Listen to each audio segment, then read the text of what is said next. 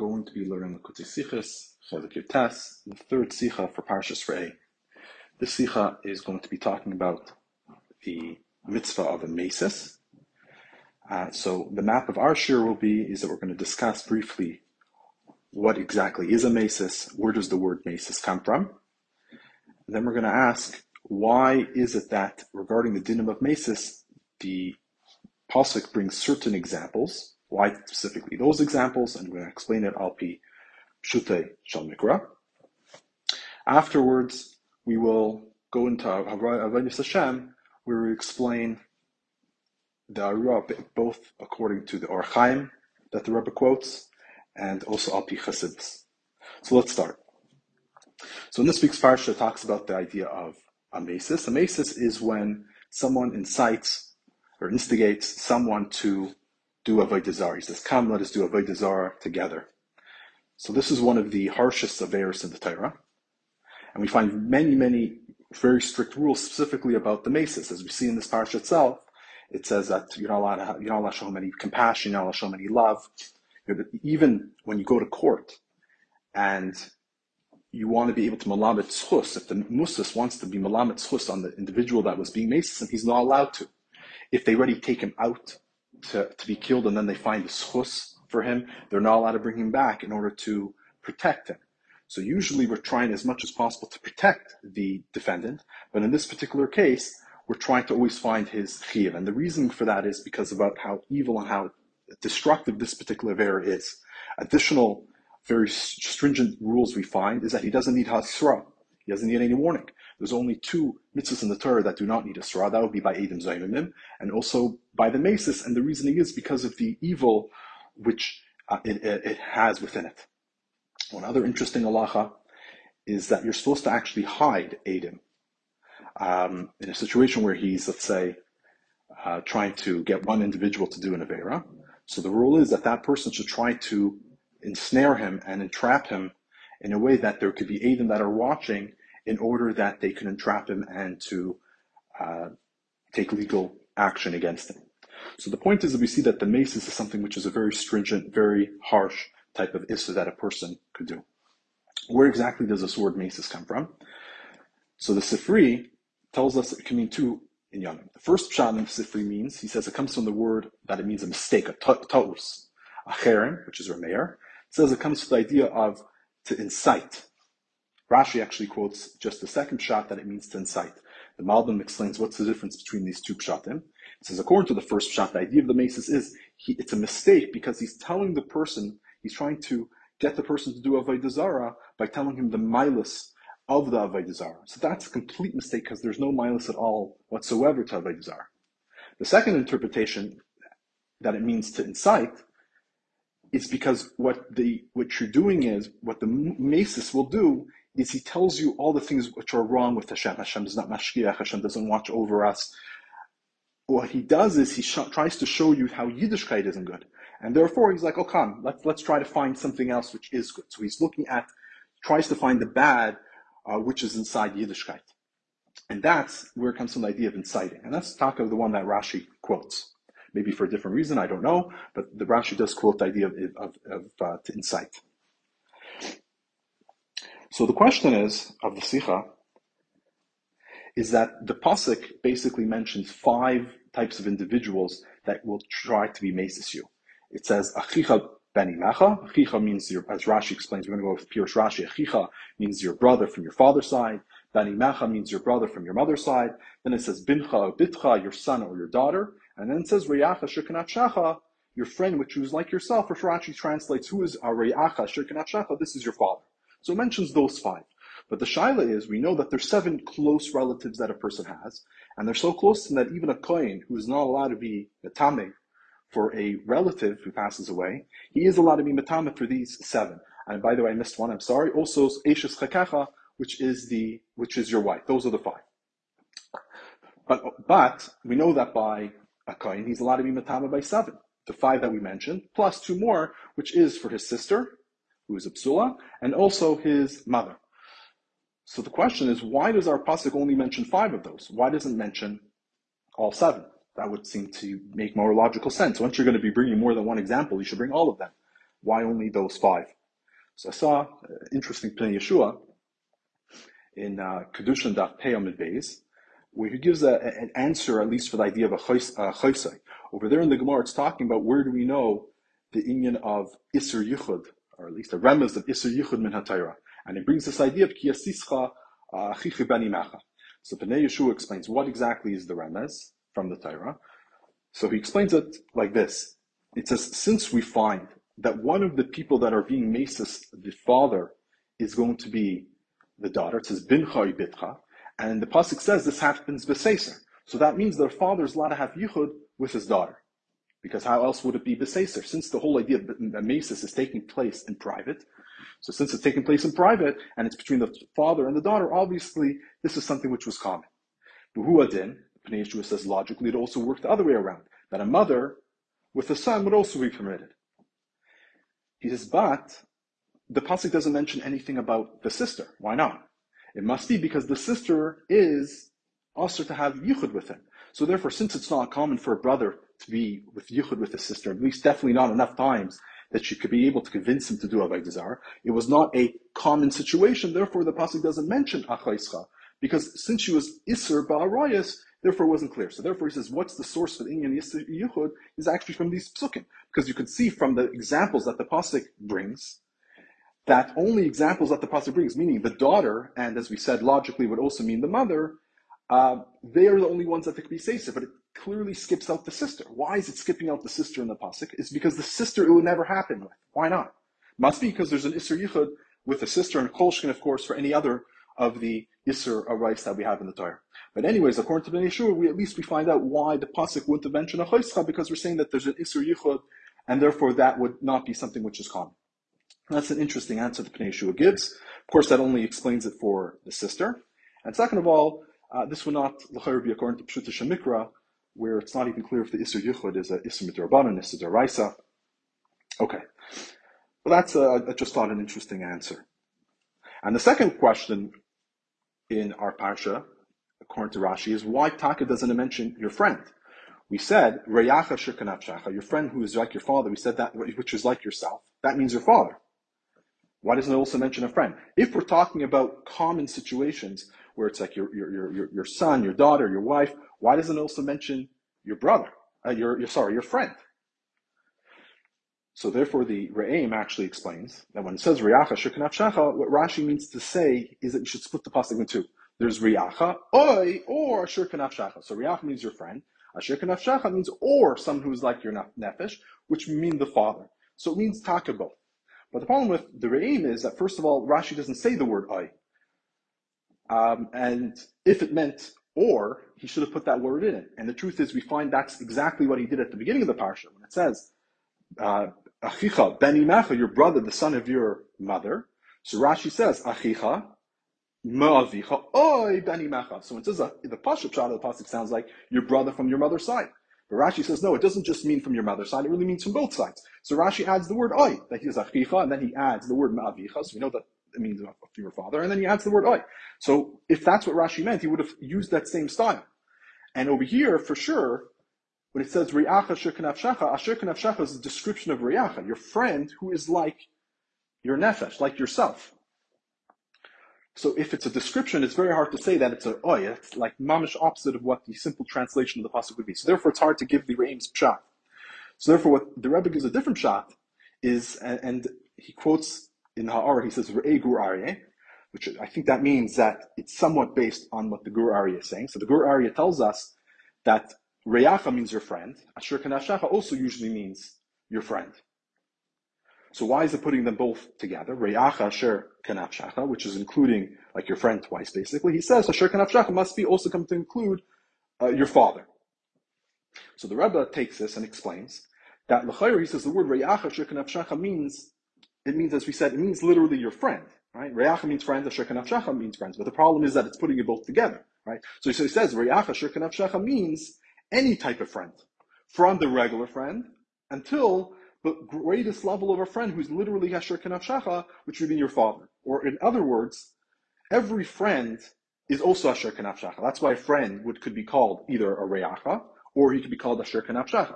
Any friend could be called Asher Kanafshacha because they are like you Like you have a love to them like you have a love for yourself. Any friend, you have a certain amount of love to them. But of course, there's many different degrees of love. So when it's right from just a regular friend to a very good friend, until of course your father, who's I guess the closest and the greatest love that you would have would be to him. So when it uses the words Reah, Shekanafshacha, what the pasuk's really trying to tell us is we're trying to say a friend, any friend who is like your nafshacha, until the greatest friend who is kanafshacha, which is your father. So Reah, Shekanafshacha basically means from the lowest to the greatest. If it just would have said Reyacha, you might have thought it just means a regular friend. But once it adds this description, Asher Kanavshacha, who does Asher Kanavshacha fit the best for? That would be your father. So when it says Reyacha, Asher Kanavshacha, it means every level of friend, until the greatest level of friend, Asher Kanavshacha, which would be your father. It's interesting, it also does bring a pasuk in it when it says by Yaakov and Binyamin, it says Nafshek Shura Benafshek. So it does use specifically by a father and a child how their nefesh is connected together. So that could be maybe a hint of why Avicha Dafka uses this expression Shekhanafshacha, that he's the greatest symbolism of this idea of Shekhanafshacha. But the truth is, it would actually mean everybody who is in between. So it would mean your friend, and also can mean the sister and the mother. So according to this shot, the pasuk actually is referring to everybody, all separate relatives, and also any friend. Because when it goes from a regular friend to your father, who's the greatest, it would include in there your brother, your sister, and also the mother. So that would answer both questions that we had. Why isn't sister and mother included, and also why isn't the friend included? The answer is really they are included. The Rebbe does say that the Rebbe does say for this answer, but he does stick with it. But he has two questions on it. He says, he says that it's including the mother and the sister in this way. Then question number one is, why does the pasuk by brothers, the daughters, the sons, that it says beferish in the pasuk, but why by the mother and the sister is that somewhat hinted in the pasuk? Why doesn't it say clearly like all the other relatives? Why dafka these two? Is it just like it's kolol and something else? It's hinted to in the pasuk by saying reyacha shekanafshacha, but it doesn't say clearly about these two. And he says especially by the mother. Because since the pasuk is telling us, as Rashi says, the Rashi tells us, the pasuk tells you those who are most precious to an individual, and kal v'chomer for anybody else that for sure they would not be allowed to incite you. Meaning, is the pasuk is telling you those who are chaviv l'cha, and even these individuals that are chaviv, that if they incite you and they cause you, if they tell you, let's do avodah zarah, nonetheless, you need to rat them out, as the pasuk says, and eventually cause them to be killed. You have to cause them to be killed. You hide aid them, you try to get them killed, even though it's your close relatives. So for sure, if anybody else is trying to get you to do that there, for sure you ought to try to rat them out and trap them and get them taken care of legally. So he says, if the pasuk says chavivim, it's quoting the chavivim. The mother is the most chaviv to the person, as we know. And when it says kibbut avayim, it mentions. Rashi tells us that the reason why by covet it mentions the father before the mother is because a child usually has more love for his mother, more than the father. Father he fears more, but the mother he loves more. So therefore, by kibbut avayim, it says first av to tell you that even though you have more love for the mother, you need to have the same respect and the same respect for your father. But the point is, we see that there's a greater chavivus for the mother. So if the whole chiddush of our pasuk is really to tell you that even the chaviv and a kal v'chomer for everybody else, wouldn't it have been better to say the mother, who is the greatest chavivus, and even her, you need to follow the rules of a masis? So the Rebbe gives us a very important, a very interesting explanation. It's based on a klal that we've seen many times. We know when the Rashi doesn't give an answer for a particular question, it's because he gave us already the tools, he already gave us the explanations that we need in order to solve it on our own. So in this particular parsha, the reason why I mentioned these 5 is because of the rule, Dibra Akasa Baheva. The pasuk speaks according to what's common. And we've had this rule many times before. Just to give you a few examples, we know in Parshas Mishpatim we see a few. It says, Ki yigach shor, when a person's ox will gore a person, and it tells you all the halachas of what happens if it gores a person. So Rashi tells us it doesn't mean specifically an ox, it could be any animal. Any of your property, any animal that belongs to you, if it gores someone, you'd have to pay them the damages that was caused. That's common that it was a shore that does the goring. Another example says, you have to kill a witch. So why So Rashi says, well, only a witch? What about a sorcerer? He says, yeah, of course, it also means a sorcerer. It's more common a machshefa. Third one, basa basada treifa, that you're not allowed to eat treif. So that's meat that was ripped apart by the animal that was killed by another animal. So Rashi tells us it doesn't mean it has to be basada in the field, even if this happened in your house. If an animal became a treifa inside of your house, that also would be what the pasuk's talking about. It's more common that when does this happen? When do you find basa which was attacked? An animal was attacked by another one, that's usually in the field. But ein chanami, if it happened in your house, it would be the same idea. So we see this concept many times in the Torah already, that dibur kasab hayva, the Torah, when it gives a halacha, gives a din, it tells you something, it's going to give you the common scenario. So therefore, also over here, when it's giving us these 5 examples, it's giving us examples which are common that the idea of a sasa will happen. So it's not just, and we'll discuss this more before, but until now we were understanding that the pasuk is just telling you those who are most chavivin, those are most precious, and kal v'chomer for everybody else. Now we're adding another idea. It's not just it's mentioning whoever's most chavivin. It's also mentioning it has to also be something which is common. So the mother, even though she's chaviv, and would have been a good kal v'chomer to use her, but that's not something which is common that would happen. So the pasuk is giving you examples. It also has to give you something which is a common situation. And the truth is, over here we had an added chiddush in the Dibur Kasab B'Haiva. Usually, the way how we learn Dibur Kasab B'Haiva is that when the pasuk has, 2 options to give, it could have said basar, basada, treifa in the house, or it could have said treifa in the field. So it chooses the field because it's more common. Or if it says when a kiigach shor, it could have mentioned kiigach, your wolf, your dog. Why does it mention a shor? Because it's more common if it happens with the shor. So really you have an option of which word to use. So the pasuk will always choose that which is more common. But over here we're saying that the pasuk will even actually add a word into the pasuk. What's the word that it's adding? It says over here, it says beseser. It says that when your brother or your daughter, etc., will come to you, beseser, to tell you, necha v'navda lakim acher, comes to you privately. So Rashi over here quotes this idea of dibar kasav v'haiva, and he says, why is it privately or in secrecy? Is because that's usually what happens. People don't come and try to get you to do avodah zarah publicly, they'll come to you secretly. So we're seeing over here, it could have just said that someone comes, tries to convince you to do avodah zarah. Why does it have to use the word beseser? Technically, it doesn't matter if it's beseser or publicly. Someone comes to try to convince you to do avodah zarah, whether there's many people watching or he's doing it privately where nobody's watching. It's of course going to be the same din. So why is the pasuk saying beseser? It's because that's what's common. So we see that the pasuk will even add words, will add to a particular situation to try to give you the most common and most classic type of case. And from this classic case, of course, you'd have to learn what the dinim would be in every, all the other different scenarios or situations. But the pasuk will always try to give you the most common, the most classic case, because that's the most relevant. And then from it, you have to understand, the logic and the theory which is behind this particular din, and you could branch out to many different scenarios. So in our situation, what are we talking about over here? So if you look at the context of the pasuk, we're talking about an adam mavuga. We're talking about a mature individual. We're talking about somebody that has, of course, brothers. He also could have a son or a daughter, and he also has his parents. His father is still alive. So we're not talking about a young child. We're also not talking about someone who's very old.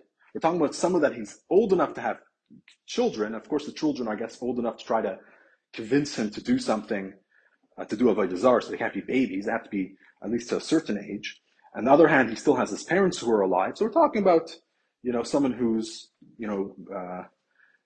someone mature, let's say 30 and up, 30 to 50. I'll give that number, like a common example when this would happen. So in a person in that particular age group, who are the ones that will be able to convince him to do avodah zarah? Who are the ones who have a very strong influence on him? It would only be the 5 individuals we mentioned, not his mother and his sister, as we will discuss soon, why they do not have a great influence on a more mature, established individual. But before we do that, just want to mention a few things. First of all, why take is the most common case of asasa, the classic case of inciting someone to do avodah zarah by a mature individual. Why? Why is that the classic case that the Torah chooses? So the Rebbe explains this in Ara 13. So he gives a two answers really. He says, Al derech hapshat, you could just answer, is because if you look at the punishment is Yod Chatiba B'Rishayna, that the Musas, the one who was the one that they're trying to convince, the Musas, the one who they're trying to convince to do Avodah Zarah, the rule is he's supposed to kill the masis in situations where he's allowed to. So this might not apply. I guess maybe it would be. I'm not 100% sure, but l'chayr, it sounds like you're not allowed to be an aid for family members. So that's why you need to entrap them by hiding Eidim. So you entrap them, you get the Eidim, they have the Gemardin, and once they're supposed to be killed, the one who's supposed to be killing them would be the Musas. He's the one that's supposed to actually do the death penalty. So it sounds like, at least on the Pshuta Shel Mikra, that even though you're talking about your father, it's talking about your daughter, etc., it sounds like the one who has to kill them would actually be the Musas. But maybe not. Maybe when the pasuk says Yad Chati by Rishayna, it's talking in a situation where it's some other, the Kavachayim Alacherem, but you wouldn't actually need to kill your own family members. But I'm not sure. But either way, the point is, since it says over here, we're talking that Yad Chati by Rishayna, so who would be the classic individual who has the capability of killing?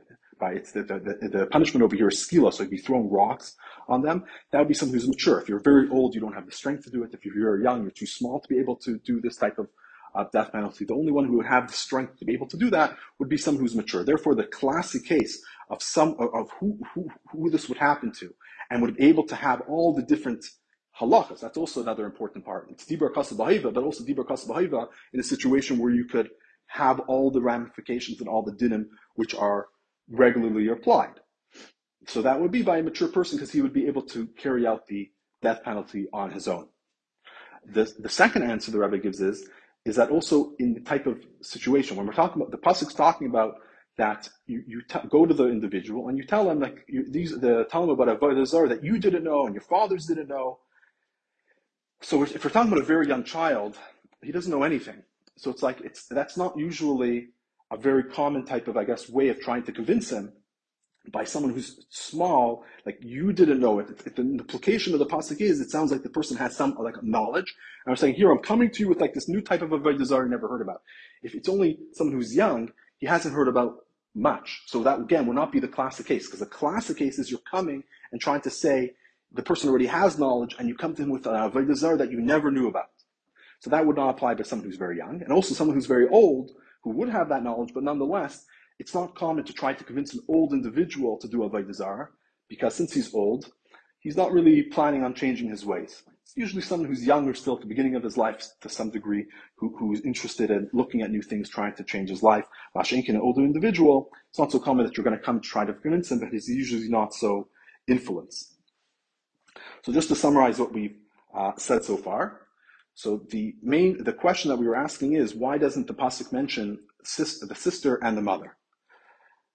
So we answered that maybe it's nichlal really inside of the words Reah shekanat shachar. But we said, fine, it's nichlal in there, but why doesn't it say beferish? It should say clearly these individuals, because since we're talking about those who are chaviv, those who are precious, and kal v'chaymer for everyone else, it should have mentioned the mother, who's the most chaviv. So we answered, it's because in addition to whoever's the most chaviv, you also need to have this idea of dibur kasbah. It has to be a common, classic situation. And since we're talking about a mature individual, the classic situation would not be by the mother and the sister. Rather, it would only be by these other 5 family members. Okay. And just to add maybe one nakuda, this is R14.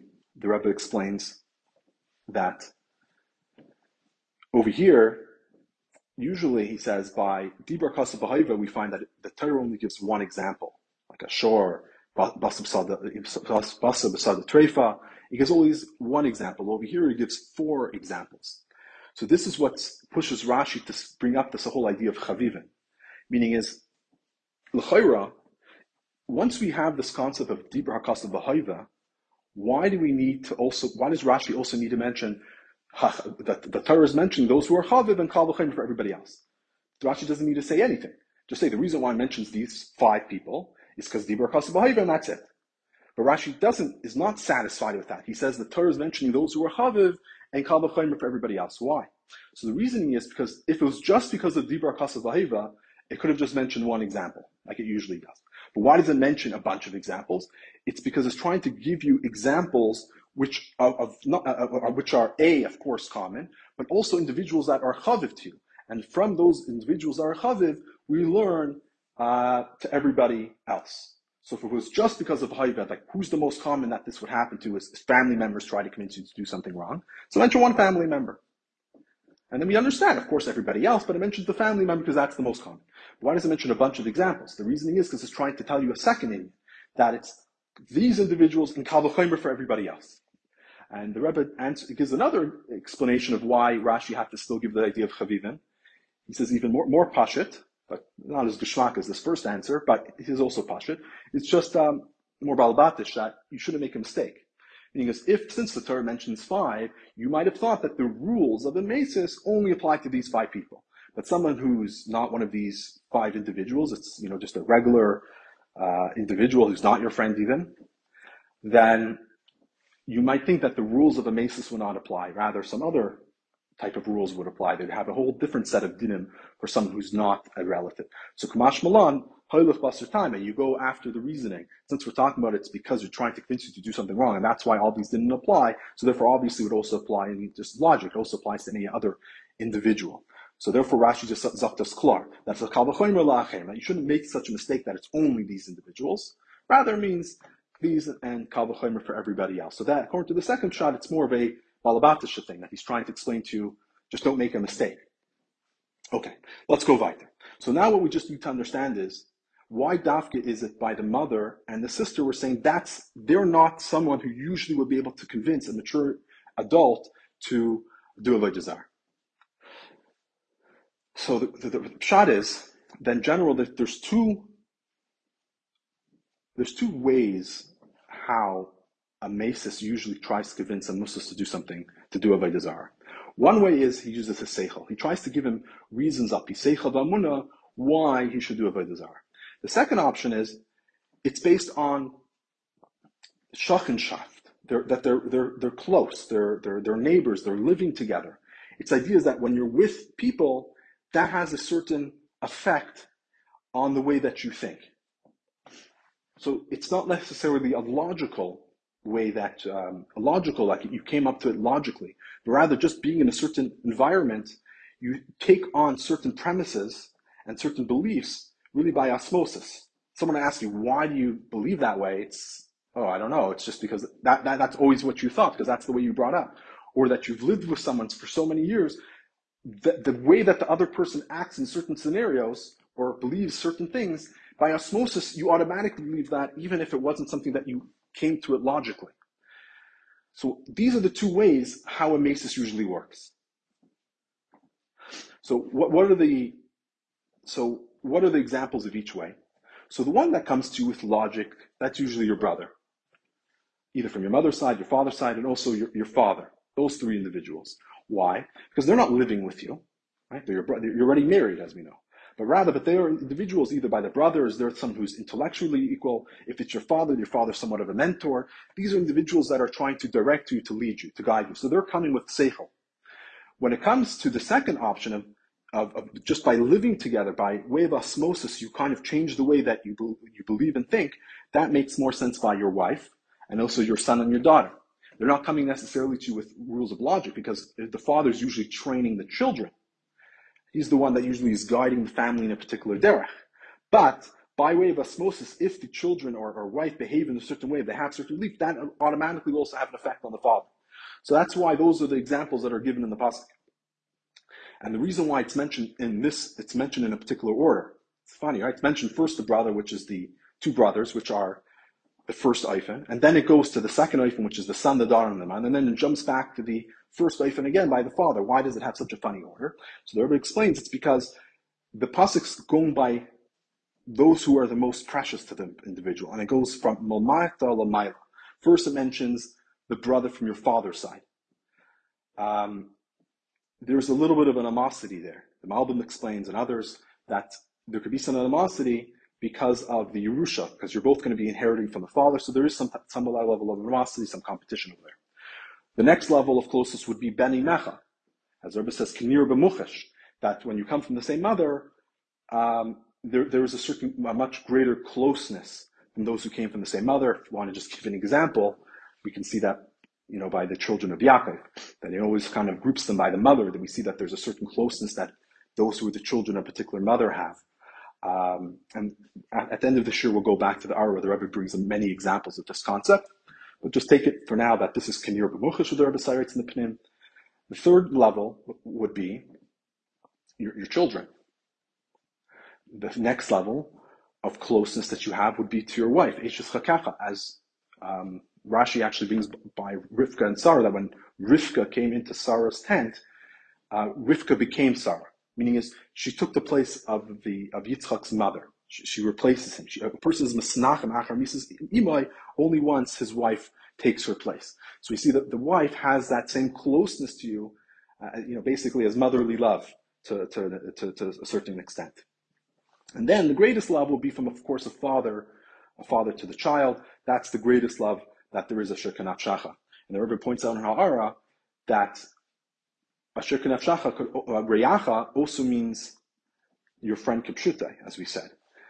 Reah Asher Kanaf Shacha, Kipshutai would also mean your friend. He says the reason why that would also be the greatest, like it's mentioned all the way at the end, is because the Reah has a chavivus that he's the greatest one that's able to influence you. As he said, the Rebbe says, Kinir B'chush, that your friends have a greater influence on you, even more than your family does. So therefore, he's mentioned in the highest category is because he's included in the category that he had, because he has the greatest level of influence on you.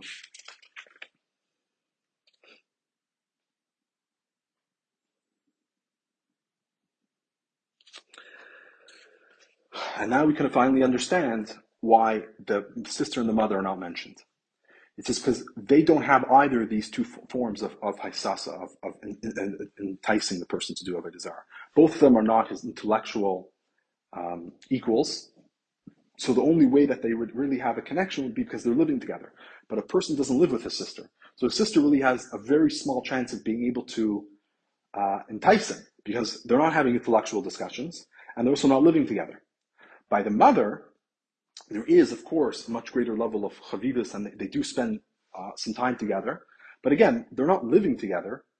So therefore, the feeling of love that he has to her would not be enough that you'd be able to change his way by osmosis to change who he is. Therefore, they are not mentioned in the Parsha. So that explains, just to summarize before we do some Aros, this will explain why, the sister and the mother are not mentioned at all in the Pasuk, is because even though they're the most chavivim, especially the mother is the most chaviv, is because, again, the Pasuk is saying, Dibar Kasav B'Hayva, has to be also those who are common. Since we're talking about the most classic cases by a mature individual, this is that they're trying to convince him to do avodah zarah, and the way to be able to do avodah zarah, to convince someone, is either by inyane seichel or by osmosis. Those two ways are not really shy by the mother and the sister, therefore they're not mentioned beferish in the psukim. We're going to continue now with the Hayra and Avodas Hashem, and there's two Hayrais that the Rebbe gives. One of them is a quote in R23 from the Or Chaim, and of course the one that's in the Pnim, which is based on Chassidus. So we'll start with the one, the Ha'ara. So the Or Chaim explains that the Torah gives these relatives, it's because the relatives that are being quoted aren't just relatives b'chutz, but these are also koichus within the person himself. And the Or Chaim splits it into four. He reads Achicha Ben Imecha as one. That's one koyach. Then you have Bitncha or Bitcha as the second. Then you have the Eish Chakecha is the third, and the last one would be Reacha Shekanaf Shacha. And he explains like this. He says, the idea of a brother is the idea of comes from the word of joining, this achet, to join. And he says this is referring to the Yetzer Hara, which joins the person as soon as he's born. And the reason why it's called Bani Mecha, because this comes from Chava. Because before Chava did the Chet of the Eitz Das, the Yetzer Hara and the person were separate from each other, or something which is an external type of Ra.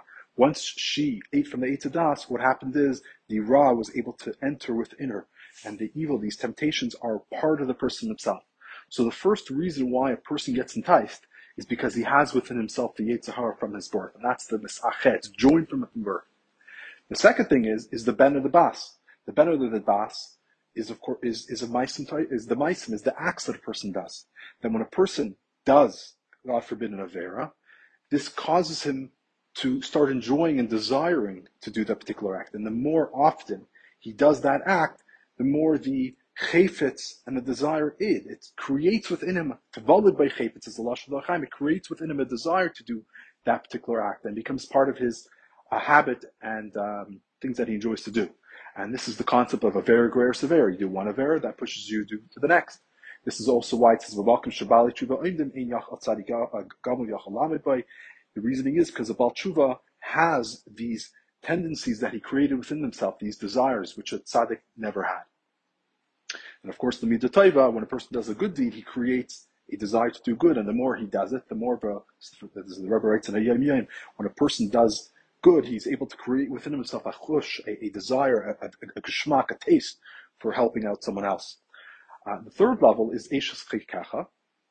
And Eishes Chikacha is someone who joins you, is your wife that joins with you.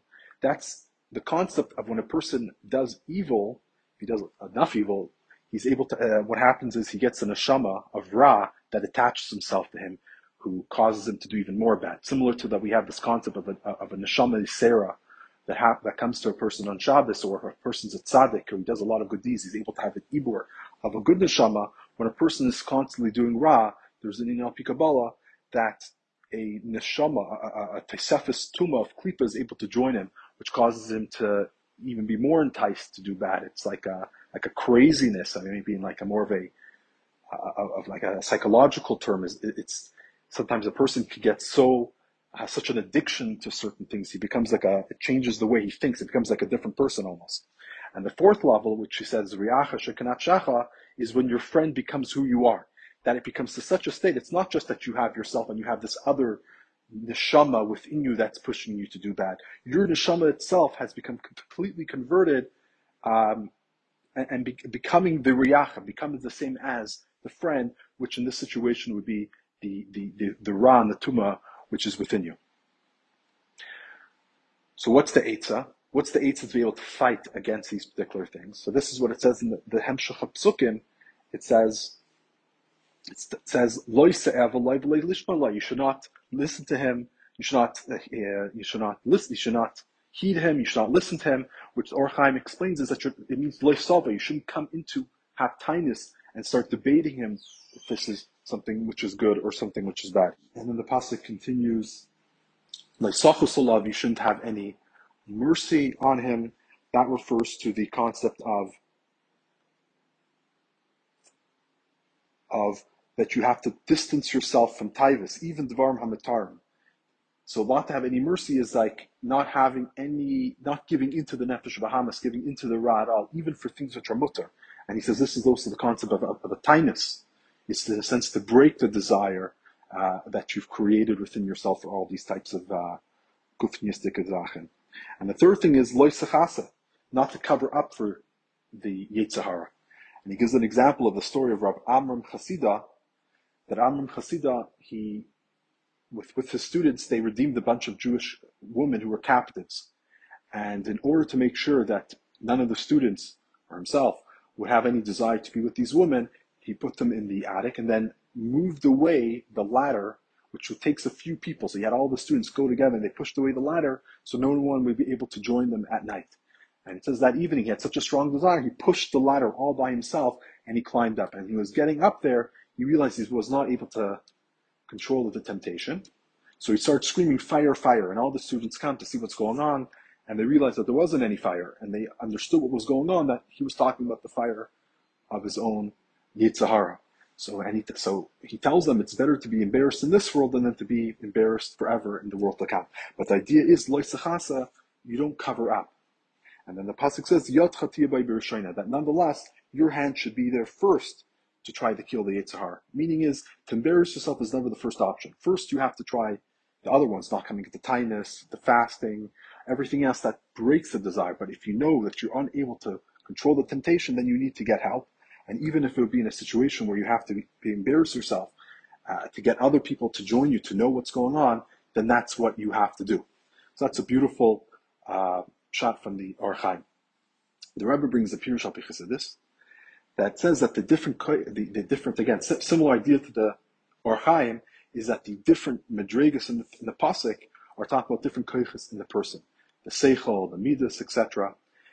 And he says that even when you have seichel and midas and all these forces and faculties which are being utilized to serve Hashem, since a person has a negias, he has his own mitzias, therefore he might be, there is a certain mix of his own desire, his own motives, which are causing him and pushing him to do, that even if you're doing the right things, to do Torah mitzvahs. And because of these external motives, which are in L'Shem Shemayim, it can ultimately cause him to go against what Hashem wants. And this is true even, he says, from the highest level. The highest level that Pasuk talks about is the Reah, which is the idea of the father, which al pi Chassidus, the Av always means Chachma. The level of Chachma is where the Aron Seif is shared, as it says in Tanya, that when a person is in a situation of Mesiras Nefesh, the Aron Seif, which is inside of his Chachma, wakes up and gets him to do go on Mesiras Nefesh. But nonetheless, he says, even this Koyach HaChachma in you also has the Giyas, because the way that you think has a you're biased. There's a certain bias in the way that you think. So even though we're talking about the Koyach HaChachma, and the reason why the Koyach HaChachma is the kli for the Aron Seif, because Chachma by its very nature is something which is batal. In order to truly understand, either to come up with or understand a totally new concept, you have to put your previous knowledge and your previous biases on the side and become completely batal to be able to accept something which is totally new. Bina is taking the knowledge, the chachma, the concepts that you have and developing them. So it's very connected to your masis, because Bina is all about how I understand it.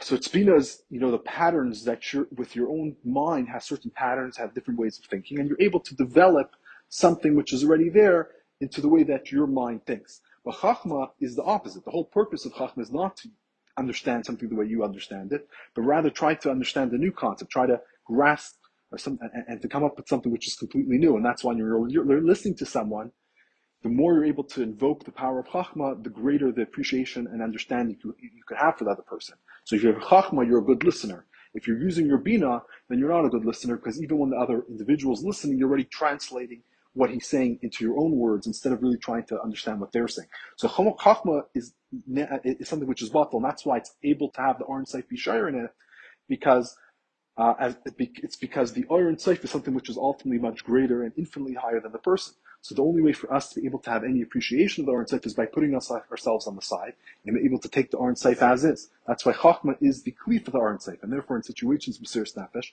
it's the Aron Seif which is the Chachma which gets awakened. But nevertheless, even the level of Chachma is able to become mixed with Ra, as we know. It says Sheicha Ya'aver Einei Chacham, that bribery blinds the eyes of the wise. That means when a judge takes bribery, so even if he comes into this case with an open mind, and he took the bribe, but he says, you know what, I'm still going to come in, it's going to be open mind, I'm going to listen to the tinus, and I'm only going to judge according to what I understand. It says that he will automatically understand things differently. He will understand things for the benefit of the person that gave his bribe, even subconsciously. So we see even the love of Chachma, which comes from Bittul. So he's being mevatel his mind to listen to what's going on to both of those tinus. His mind itself could be still somewhat perverted. The Chachma of his mind could be perverted and will be salif dibur tzadikim, and bribery will have effect on it. So the question, of course, is, so how can a person ever know that he's doing the right thing? How can he have that assurance that he's going in the right way?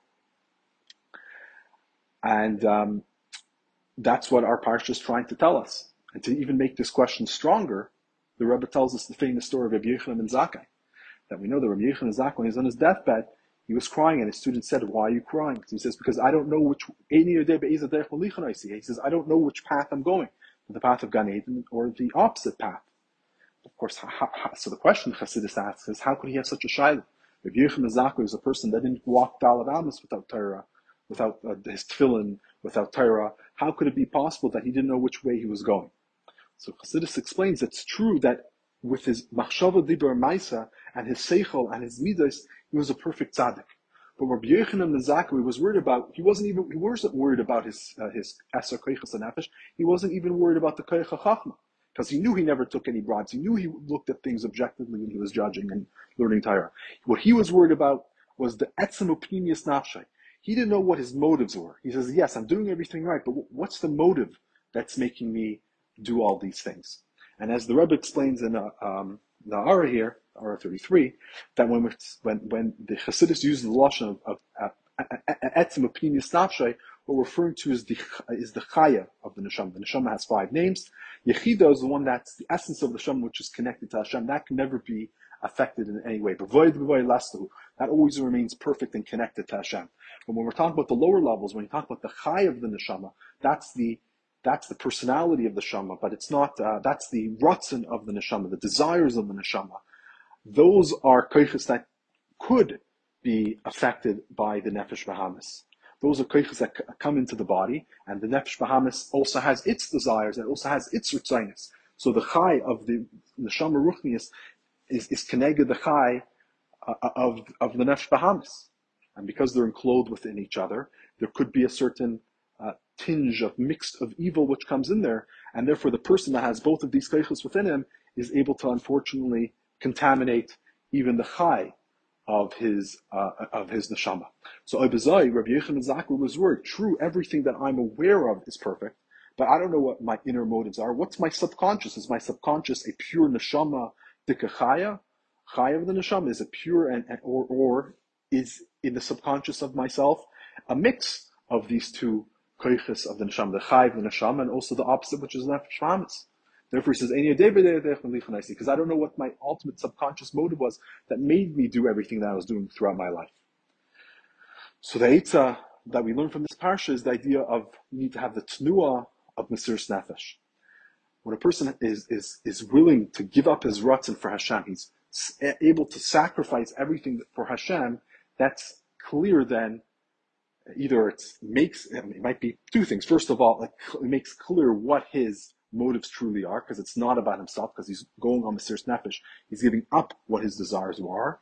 And second of all, it also changes who he is. The more you are being mesiras nefesh, it actually changes who you are. It changes you from the pnimius and the essence of your neshama. And as the Rebbe says, when you change the pnimius, every time you do mesiras nefesh, you give up your ratzon for Hashem, that actually transforms who you are. You become more of a person. Your ratzon becomes Hashem's ratzon. And that automatically will change your chachma and change the bina and change all the other parts of your neshama, of your koiches nefesh. And the way how do we see, the Rebbe doesn't say this clearly, but how do we see the tnu of mesiras nefesh in this parsha? It's because you have to remember what the whole story is. The parsha is talking about a person that his family members are trying to entice him to do avodah zarah. And what he's supposed to do is, he's not supposed to listen to them. He's not supposed to have, it says, don't have mercy on him. Don't listen to them. Don't show them any type of love. Don't cover up for them. Rather, what you're supposed to be doing is you're trying to entrap your family members and ultimately try to, unfortunately, get them be legally chayiv misa, be chayiv skila. So mesiras nefesh is you're giving up the things that you love, your chavivos, as it says. These are the people who are most chaviv and most precious to you. And when you're giving them up for Hashem, that's the greatest level of mesiras nefesh that a person has. It's not only mesiras nefesh, your own desires, it's mesiras nefesh of those who are giving up those who are closest to you for the sake of Hashem, which is the hardest thing a person could do. And as it says in the next parsha, it's the idea of the Iyun hadachas, but it says that when you destroy the Iyun hadachas, it says Hashem will give you rachamim, v'rachamechas. Hashem will give you rachamim, and He will give you the idea of rachmanis. So the Kedes Yitzchak explains that contrary to what you might think, that when you destroy an Iyun hadachas, that's a sign of cruelty, and it will create within you an emotion, a midah of cruelty. Hashem says, no, that's not true. This is an idea of Rahmanis, because you're showing Rahmanis to the entire Jewish people. So this is the greatest form of Rahmanis and love to the Jewish people, is that you're getting rid of this type of city that can cause great destruction to all the people. And therefore, says Hashem will give you rachmi, midah keneged midah. And even more than that, riachamecha, He will implant within you the midah of rachmanis within your neshama. So instead of your feeling that if I'm doing something cruel, I'm killing people, that's going to cause me to have a midah of achzarius. On the contrary, Hashem says, I'm promising you by doing this, you'll have the midah of rachmanis implanted with you. So same thing over here, when you're doing what Hashem wants, and you're doing this mesiras nefesh, it doesn't bring you down to a lower level, but on the contrary, it elevates you and elevates every part of you to a much greater level.